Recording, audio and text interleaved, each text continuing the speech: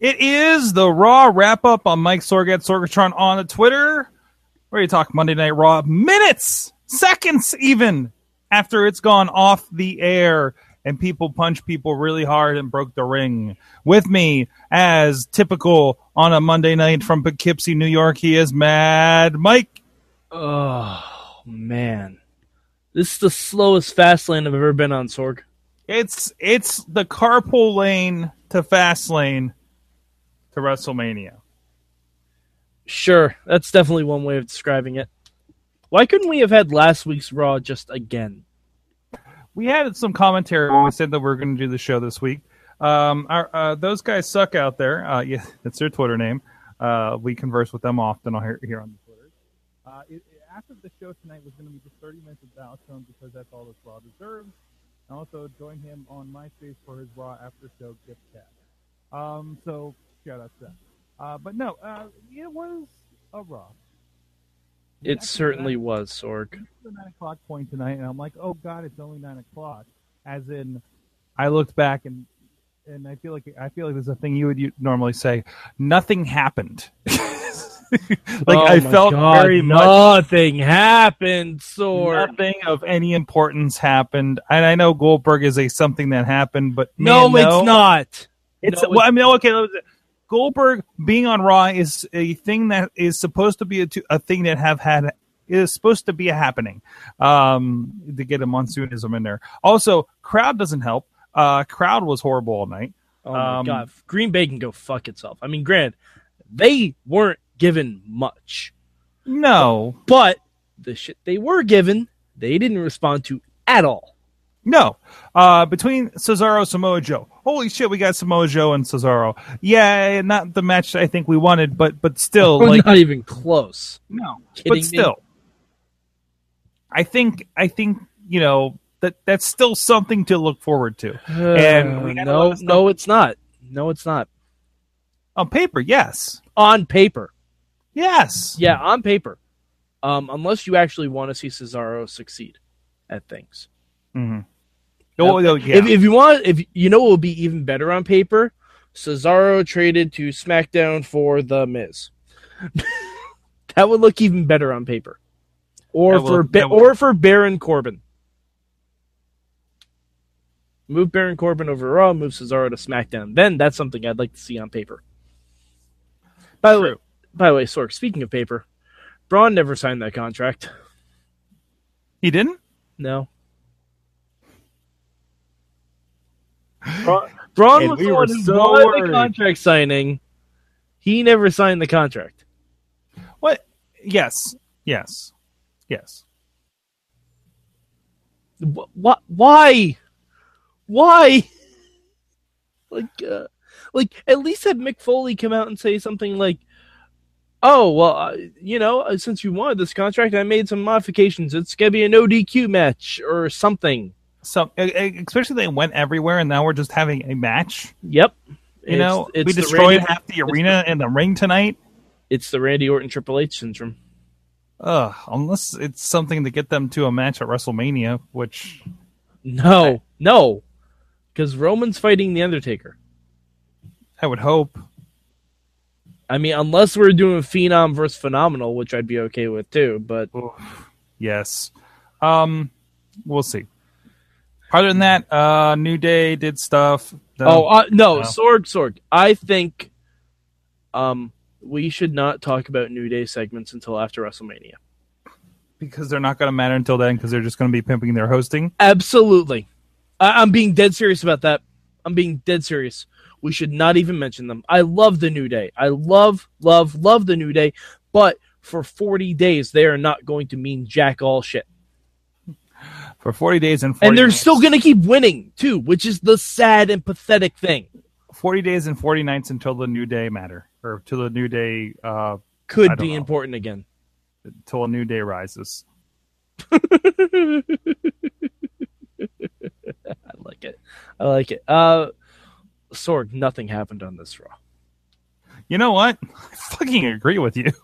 This is like the biggest things that happened here.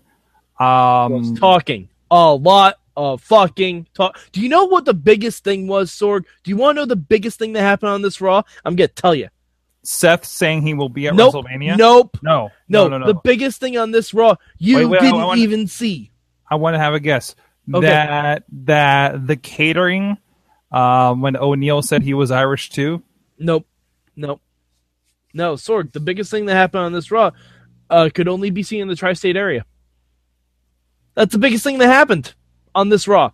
Legitimately, You're talking about the news that you saw. Yeah. So apparently in White Plains, New York, literally a week before WrestleMania, they advertise house shows and stuff like that. They advertised a house show of, get this, Sorg, this is more exciting than anything that happened on Raw tonight, and it was literally a commercial. It took 30 seconds. The team of Triple H, Kevin Owens, and Samoa Joe, is that something you might be interested in? Against the team of Chris Jericho, Sami Zayn, and a little guy by the name of Finn Balor.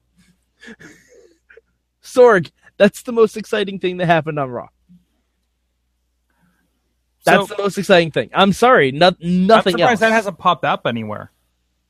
They literally just said it tonight. Can you make sure you tweet that so we can break the story on our Twitter if nobody else is talking about it? Well, we're not really breaking the story.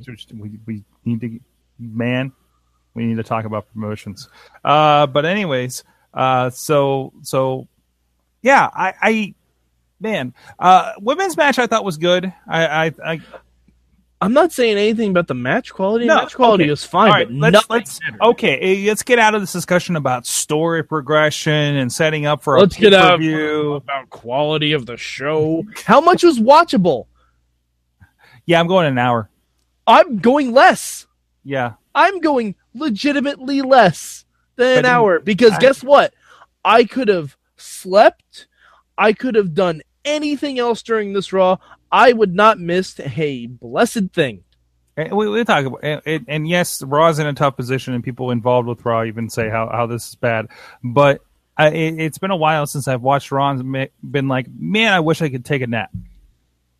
I almost did. I was watching a lot of YouTube during this Raw. I'm not gonna lie. I was desperately trying to keep myself entertained. Yeah. So there's that. Well, that's Raw. Yeah, I mean, because Enzo and Cass are tiresome now. Like, even Cass seemed tired of that segment. I noticed that, too. Like, if we're building to Enzo versus Cass, I could be on board for that. Like, a heel big Cass, I could be on board. It feels too soon. I don't know. Because, I mean, if you look at the progression, the only reason Cass has gotten into some shit is because of everything Enzo's done. True. I mean, I don't know. Like, I know everyone's freaking out because Kevin Owens said the word evolution. Yeah, saw that. I don't think it actually means anything. No, probably not. It's kind of a little too much reading the tea leaves and we wanting something exciting to happen here. Because, see, here's the thing with evolution. And I learned this. I remember this quite recently. When Evolution was formed, there was only one main eventer. There was only one main eventer, that was Triple H. Ric Flair was a manager at that point that reverted to mid-card, low-card tag team stuff. And Randy Orton and Batista were so new, they were basic mid-carders. Like, if you were to do an Evolution now, like, I know people are talking Joe, Kevin Owens, and Triple H are the new Evolution. No, that's not going to be a thing.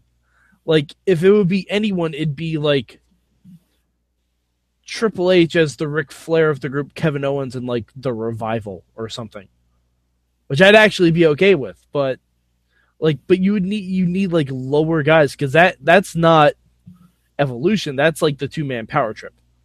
That's not what we need right now. Right. Yeah, and really, I think the most exciting stuff that was happening today in general was the Hardy news that we'll talk about tomorrow on the show. It's only exciting if you don't watch TNA. If you watch TNA, it's depressing. If you want to, a lot of that discussion is happening over the Wrestling Mayhem Show Facebook group, so please check that out. I don't think there's much else. Oh, there was a few points. No, wait. There were a few points from tonight I did want to touch on. We already got into how much was watchable here, and you can tell us your opinions. By the way, I don't hear a lot of people defending Raw like we had some people defending Impact back in the day. Well, last week's show was really good. It was actually, yes. Like, if last week's was this week's and this week's was last week, I'd be really excited for Fastlane. As it stands right now, I'm kind of not. First of all, big shouts to friend of the show, Corey Graves, for his He-Man and Faker reference during the Cruiserweight match. I believe comparing Tony Nese and Neville. Yeah, that sounds about right. That's fantastic. There's also another point. Oh, I just Dana Brooke. Okay, actually, this actually might be more interesting than anything Raw happened tonight. I'm sure it will be. I'm starting a fan theory. Okay. Because I think I made a comment on Twitter of Dana Brooke. Damn it, Dana Brooke is doing a really good job of being Charlotte's arm candy, which then got me thinking about. Oh God, Sorg, are we going to steer into the section of fan fiction right now? Because I really don't want. Maybe a little bit, but wouldn't it be interesting if I don't know. And I'm not saying this as like two ladies, but we are doing it a little bit on NXT with some of the characters. What if there was like a weird unspoken sexual tension between Charlotte and Dana Brooke? No. Dana's always trying to impress her and everything. So I mean, like put that idea in your head and then watch segments. Sorg, yes. I know what you're saying. I understand it. I see the same things you're seeing. However, I think it's be true for Raw, right? I think it's leading to something completely different. Okay. Something that we've been so patient for. Because if you remember, the first person that Dana Brooke was attached to when she came up was Miss Emma. And I think with the reinvention of Emma, that will most likely happen after WrestleMania. It will be Emma and Dana Brooke running roughshod on your face champion Bayley. Ooh. Then where does Charlotte end up in all this? Probably feuding with Sasha again. Or who knows? Maybe Charlotte can actually take some time off TV because I've had a little bit too much. Little too much of Charlotte. I feel like I'm the only one that doesn't hate Charlotte right now. I don't hate Charlotte. I've just had too much. It's like seeing the same boring 20-minute Triple H promo. Like, that's where we're at with Charlotte. She could already almost be a 5-time women's champion. That's ridiculous. I think it's that's ridiculous. It's a competitive division there. Sorg, she's been on Raw like a year and a half. If Impact did this shit, we'd be massacring them. Yes, because it would be we don't have anything better to do option there. They don't have anything better to do either. The Fastlane is the exact same matches as Royal Rumble. Yeah. Like the only what? Wait. No, Fastlane is the exact same matches as Royal Rumble. Charlotte Bayley, Neville, and no, I'm talking the women's division. Oh, well, I'm talking the women's division. Okay, women's division. Okay, but I mean, they have nothing. They have no depth, and they have people for depth. They just don't use them. Yeah, they sent the depth over to SmackDown. It's not even that. They just don't use it. It's 4 people. It's a 4-person division. Right, and then there's Emma, technically. There's Emma. There's Dana. Yeah. There's Lana, who has wrestled before. True, but not in the position. She's okay, but you can still have her wrestle. We're going to get Maurice and The Miz teaming up at WrestleMania, for Christ's sake. Where is Summer Rae officially on anywhere? I think she's injured. Oh, okay. Summer Rae is on Raw, but I think she's injured. I thought she was doing main event or something. Is there can I just see the last few weeks of main event results somewhere? Probably at WWE shows no one cares about .com. WWE shows. Oh, I see what you did there. Yeah, but they have depth. Like, why isn't Dana Brooke wrestling? If we can have Enzo wrestle, we can have Dana Brooke wrestle. This is true. Like, even as the lackey thing that puts... And I am tired of seeing Charlotte in pay-per-view title matches. I am exhausted with it. No, I'm exhausted with it, Sorg. I'm completely burned out. What would we say if John Cena had a streak of 16 title victories on pay-per-view? What would we say to that? We would fucking hate it. We did hate it. I know! That's my point. Charlotte needs to not have a title match. Like, how about, I don't know, let's create some tension. Like, how about we have Charlotte versus Nia Jax for a number one contender spot?